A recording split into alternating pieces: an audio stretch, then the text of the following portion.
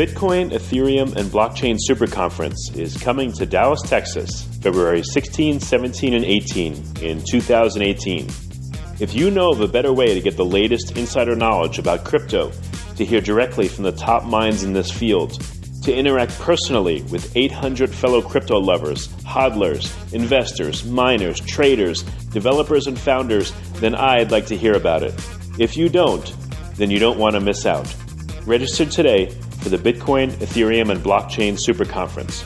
Go to bitcoinsuperconference.com and register today as a super early bird to get the lowest rates on tickets and hotel rooms. That's bitcoinsuperconference.com. Welcome to Almost Here, Round the Corner Future Technology Podcasts with Richard Jacobs. Future technologies poised to transform our lives for better or worse are the focus of this podcast. Almost Here means these technologies are now here and starting to be used, or just around the corner, from Bitcoin to artificial intelligence, 3D printing, blockchain, virtual reality, and more. Hello, this is Richard Jacobs with the Future Tech Podcast. My guest today is coming to speak at the Bitcoin, Ethereum, and Blockchain Super Conference just next week in Dallas, Texas, February 16th to the 18th. Ken Lang, the Key Technology Officer at Cosimo, C-O-S-I-M-O. Ken, how are you? I'm good, Rich. It's a pleasure to be here. Yeah, thank you. I know you have a very extensive background with a lot of papers and patents under your belt. Can you give folks just a brief rundown of your background and how you got into the blockchain industry? Absolutely. So I was a graduate student in artificial intelligence and machine learning at Carnegie Mellon, and I was working on machine learning techniques for things like search and information filtering. I started a company there that was eventually bought by Lycos, the search engine, back in the 90s, and became Lycos's chief technology officer. That was an interesting time to go through because there's a lot of interesting comparisons you can make through that run up of the internet and now what's happening in the crypto space. So a lot of lessons learned there. I did a few other tech companies after that. Another company I was involved with was in the hedge fund world, so applying things like machine learning techniques and so on to the markets. So I got a good background in asset management and technology for that. Then I was in the patent monetization space for a little bit in a public company called Ringo, which I founded an earlier company and merged with that company to become the chief technology officer there. Some of my earlier patents were then used to get into a big battle with Google, and that was an interesting adventure as well. But it also gave me a place from which to spend a lot of time doing some deep thinking about the crypto space and blockchain and Bitcoin, and so I was involved in working on that space pretty early on. I even had my own Bitcoin mining rigs from a pretty early point. And I could see it was going to be big, and I could also see, it would be a really grand experiment, but I could also see where it might not go as well as it could and how it could be improved. And so that kept nagging at me, and I would talk with other people who kind of felt the same way, and gradually we kind of formed a group and of people who wanted to see where we could go next with all the interesting advances that have been made with Bitcoin. And over time, that grew into an effort to build something new. And then I eventually joined up with Cosimo Venture Capital, where I am now. And Cosimo helped fund the group. And now I'm helping across all of Cosimo's portfolio with other companies in the crypto and blockchain space as well. Let's talk about Cosimo now. What's the main premise of Cosimo? What's it purported to do?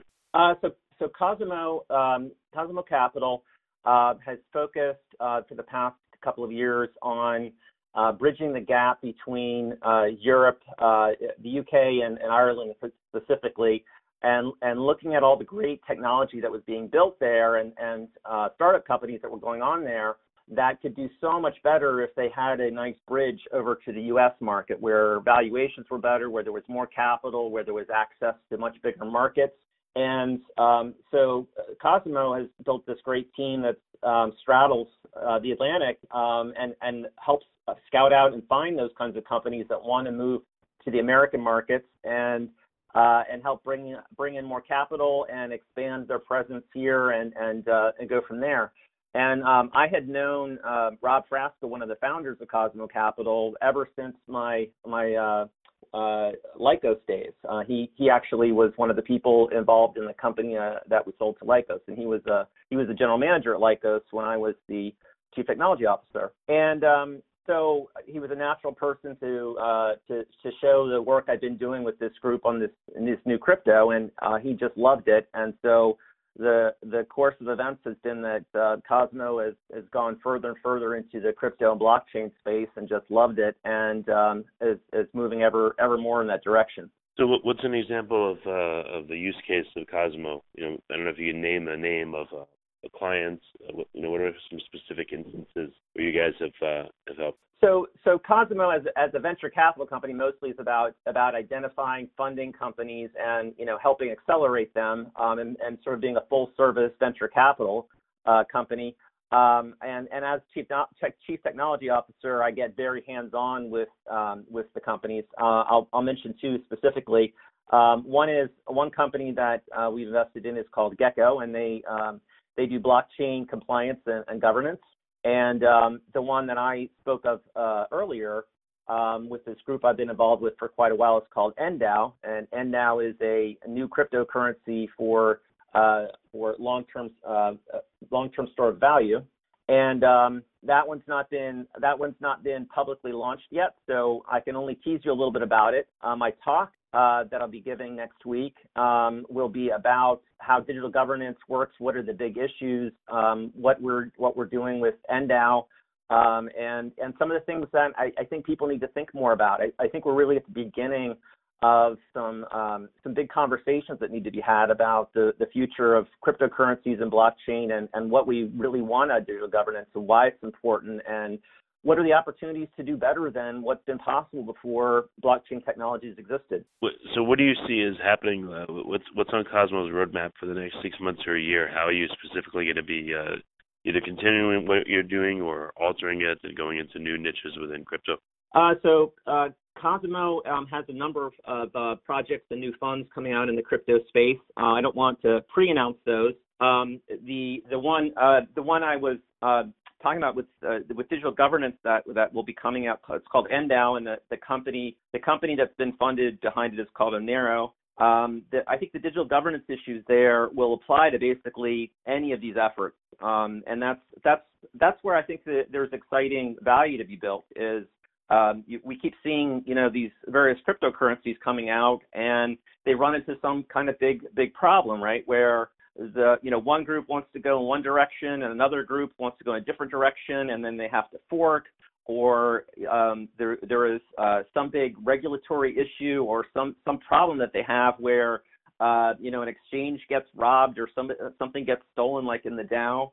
And these are big problems that without any form of digital governance to resolve, I think it creates instability. And if you want to have a monetary system that lots of people can use, you got to have more stability and dependability, and only institutions like digital governance can provide that. Within governance, again, let's break it down. What type of governance? What issues do you see that are important for crypto tokens in order to make governance work or not work?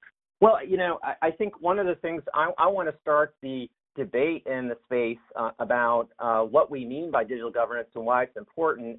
And there's been this notion of, hey, decentralization is great, and making things as decentralized as possible is the only way to go. There's a very strong argument people are making about that. And I want to really poke at that a little bit and start to question why is it people believe that? Why are they pushing that direction?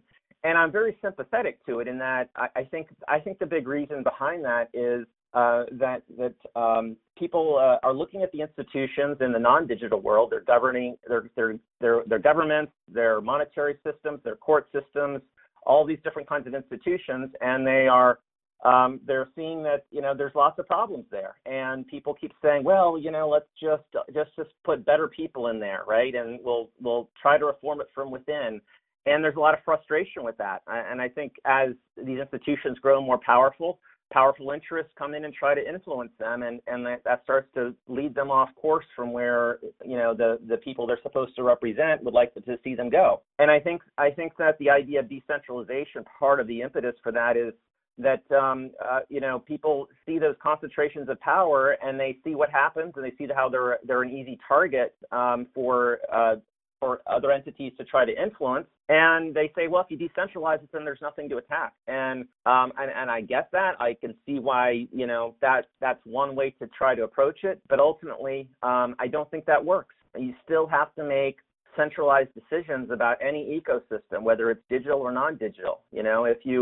If you're going to make a decision about your protocol and your source code base, well, you can't have everybody make different decisions. It has to be a group decision. And so that's a centralized decision. And that means some form of governance has to take place and decision-making process has to happen that should represent the interests of everybody as well as possible.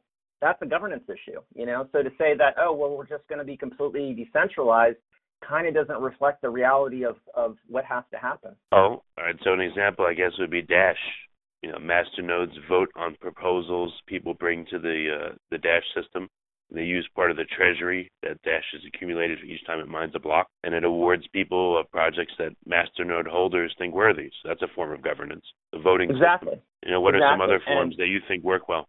I think we're actually in the first inning. So I'm arguing that I think that we actually need to go a lot further, and I see a lot more big issues that are causing problems than I do successful implementation. So, take something like with Bitcoin, right? So I love Bitcoin. I was involved with Bitcoin from very early on, but it's when you look at something like the block size debate, right? So when you see fees that go up to $30 or $40 each, that kind of alarms people. That's an obvious limitation to growth. So then there becomes this debate, right? Some people, don't want to change the block size because they think that, if you keep the block size small, then the blockchain will be smaller, and then more people can do mining, and other people, and then we'll just simply make another layer on top, like the Lightning Network, to do more transactions at lower fees. But a lot of people look at that and say, look, that's not a big enough argument for the problem it's creating right now. Simply make the block size bigger, like they did with Bitcoin Cash, and fees will plummet, and that will make it massively more valuable because a lot more people will be able to use it for more things. And so you see different kinds of interests and judgments going on. Further, you have a breakdown in these different kinds of interests and how they are able to exercise their political power, in that you have some people that are in control of the source code, you have some people that are just holding Bitcoin, and you have some people who are doing mining, right? And they all have sort of a different kinds of effects on what direction it may go, but it's not a sort of a coherent system. I don't think it's clearly defined who gets to make any decisions and how balances of all those interests are weighed together to benefit everybody in the best way. And I think when you don't define that, when you have sort of an undefined governance situation, that's when you actually don't get the best results. Whether Bitcoin has made the right decision on its block size or not, I from what I can see, there's a lot of frustrated people that don't feel like they were heard, and that's not a good outcome. So yeah, it seems like Bitcoin has a de facto governance model. It's more decentralized than most tokens. There's no originator around. Satoshi's gone. What lessons can we learn from the Bitcoin model, and where do you think Bitcoin is headed with its governance? I think the lesson is, I think it was a fantastic experiment, right? And one lesson is to say that, we just won't have digital governance, right? And it'll just be decentralized, and if people don't like the direction it's going, they can vote by deciding whether to run a node or to make a fork and to go off into the direction. I mean, I like the fact that it feels like everything's completely voluntary, but to say that that's a way to do it, it really just doesn't. It neglects the fact that you've got a coherent ecosystem, and a lot of people have a lot at stake, and they'd like for their interests to be weighed and the best decisions to be made, and instead of just creating more forks, because that creates more uncertainty, right? I don't think having lots of forks and people trying to decide, how am I, what should I store my value in? What should I transact with? What should I have as a vendor? What kinds of, currency should I accept? I can't accept, thousands of these things. I think what we've learned is saying there's no digital governance at all doesn't really work. It has to be well thought out. And I think that we have to start looking more at how non-digital governance operates and all the lessons that have been learned there, and trying to see if we can improve upon that. We don't have to do as poorly as the existing non-digital institutions. I think we can do better than them, right? We have tools that they didn't have when their systems were invented. And so it's this fantastic opportunity for experimentation, and who hasn't looked at their own government, right, and said, hey, I really wish this system worked better, and I wish this would change, and come up with various ideas for how you wish it could be, and you realize how hard it is to reform it. Well, now you can actually create your own digital governance system, and you can test it out, and you can see whether your ideas work better than what's been done before. I think it's a really rare moment in history where we're going to see a myriad different kinds of experiments taking place to see what works, what ideas represent people's interests well, what ideas make for a resilient kind of governance. Because whenever you talk about monetary systems, right, you're talking about huge amounts of value that's a tempting target for people to try to attack, and you want to create something that's resilient, right? You don't want to have somebody take over your governance system and do a big bailout like what happened in 2008, where $800 billion was handed out to in sort of a crony capitalism style. That I don't think that really made anybody happy. Well, I mean, what are some solutions that you've thought of? Tweaks to governance, essential elements, that kind of thing. Well, so I think one thing that has to be done is we've got this great blockchain technology, right, that lets governance happen in a transparent and accountable way on a blockchain where everybody can see everything that's happening. We should be using that. If you look at, say, the last election cycle, right, you had both sides claiming the other was rigging the election, right, and yet we're not seeing really anything happening as far as fixing any of the sources of this supposed rigging, right? With the blockchain, that's one of the great technologies that's evolved in here, right, is you have a system that's much more difficult to tamper with and is cryptographically secure. And even though many attempts have been made to try to break it, and it seems pretty strong, we really could demonstrate better ways to elect delegates that can represent and make better decisions on the part of the ecosystem. And we can watch those decisions take place. And if you don't like the decisions that they're making, you can recall that delegate, bring them out, and put somebody better in. And we can do this all in a very rapid style. It doesn't have to be something where you wait, 2 years or 4 years or 6 years to get somebody new in. Okay. I'd say another comparison you can make is, I think some of the digital governance right now in the blockchain world, right, is you have these foundations. But who gets to choose who's on these foundations, right? If I hold some Bitcoin, I don't get a certain number of votes to see who gets to be on the Bitcoin Foundation, right? And I don't get a say in say this company Blockstream that seems to have a lot of the control over the source code for Bitcoin. Why isn't there a better connection between those stakeholders and the governance of the key issues like that? So is Cosmo changing existing governance systems or setting up new ones for companies? Or again, what's your role? So we've got a couple of companies here we're talking about that are in our portfolio. One is Gecko, which is doing governance and compliance and managing regulatory stuff for lots of different things. They're out now. You can go check out their website. And the one I'm more closely involved with is a company called Onero, and it's cryptocurrency NDAO. And that one is targeting specifically a better long-term store of value. And what people are not liking about the current options that are out there now, seeing this huge volatility go up and down, that's a problem. And part of the reason it goes way up and down is there is no coherent digital governance over it that can do things to stabilize it.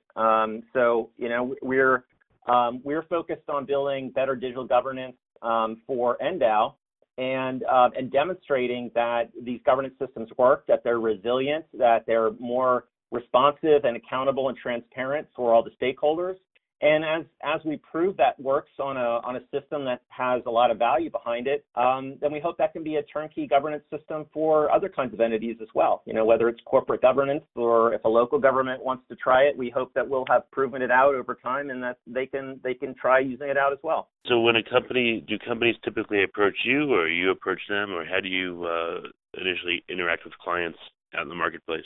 Well, so for Onero and NDAO, we've not launched it publicly yet. So we've been doing some deals behind the scenes, but nothing we're ready to announce yet. And Gecko works on a business-to-business basis, so they have their own marketing and sales force. Okay. So what will people see out in the marketplace? Will they see that a certain token or company announces a change to how it's running its governance model, or is this again all new projects where you start from scratch, or you can't do it at all? How does it work? Yeah, well, we believe in the idea of there's a saying in the tech world, right? You need to eat your own dog food, right? So if you're going to design new kinds of digital governance, and your claim is that they're more accountable, more transparent, more responsive to stakeholders, and more resilient against external attacks than what's happened before, we got to prove those claims, right? So you need to build a system that has real value in it, real currency in it that's operating, and that people are depending on it, and then you demonstrate that it does all of those things well. And once you've done that, then the opportunities come to try it out in other environments. All right. Well, very good. What's the best way for interested companies, whatever stage they're in, to get in touch with Cosmo and find out how you can make sure their governance is done right or needs to be changed? Yes, so people can come to the Cosmo website, CosmoVenturePartners.com. That's probably the easiest way, and they can check out all the different projects we're working on there, or CosmoVentures.com is the shorter one. The last question, what is Cosmo an acronym, and what does it stand for? Good question. So when Cosmo was first created, my colleague from my Lycos days, Rob Frasca, he was always a big fan of the Medicis and Cosmo Medici in particular. He was one of the guys who really was a big patron of the Renaissance, and he loved all the things he brought into the world.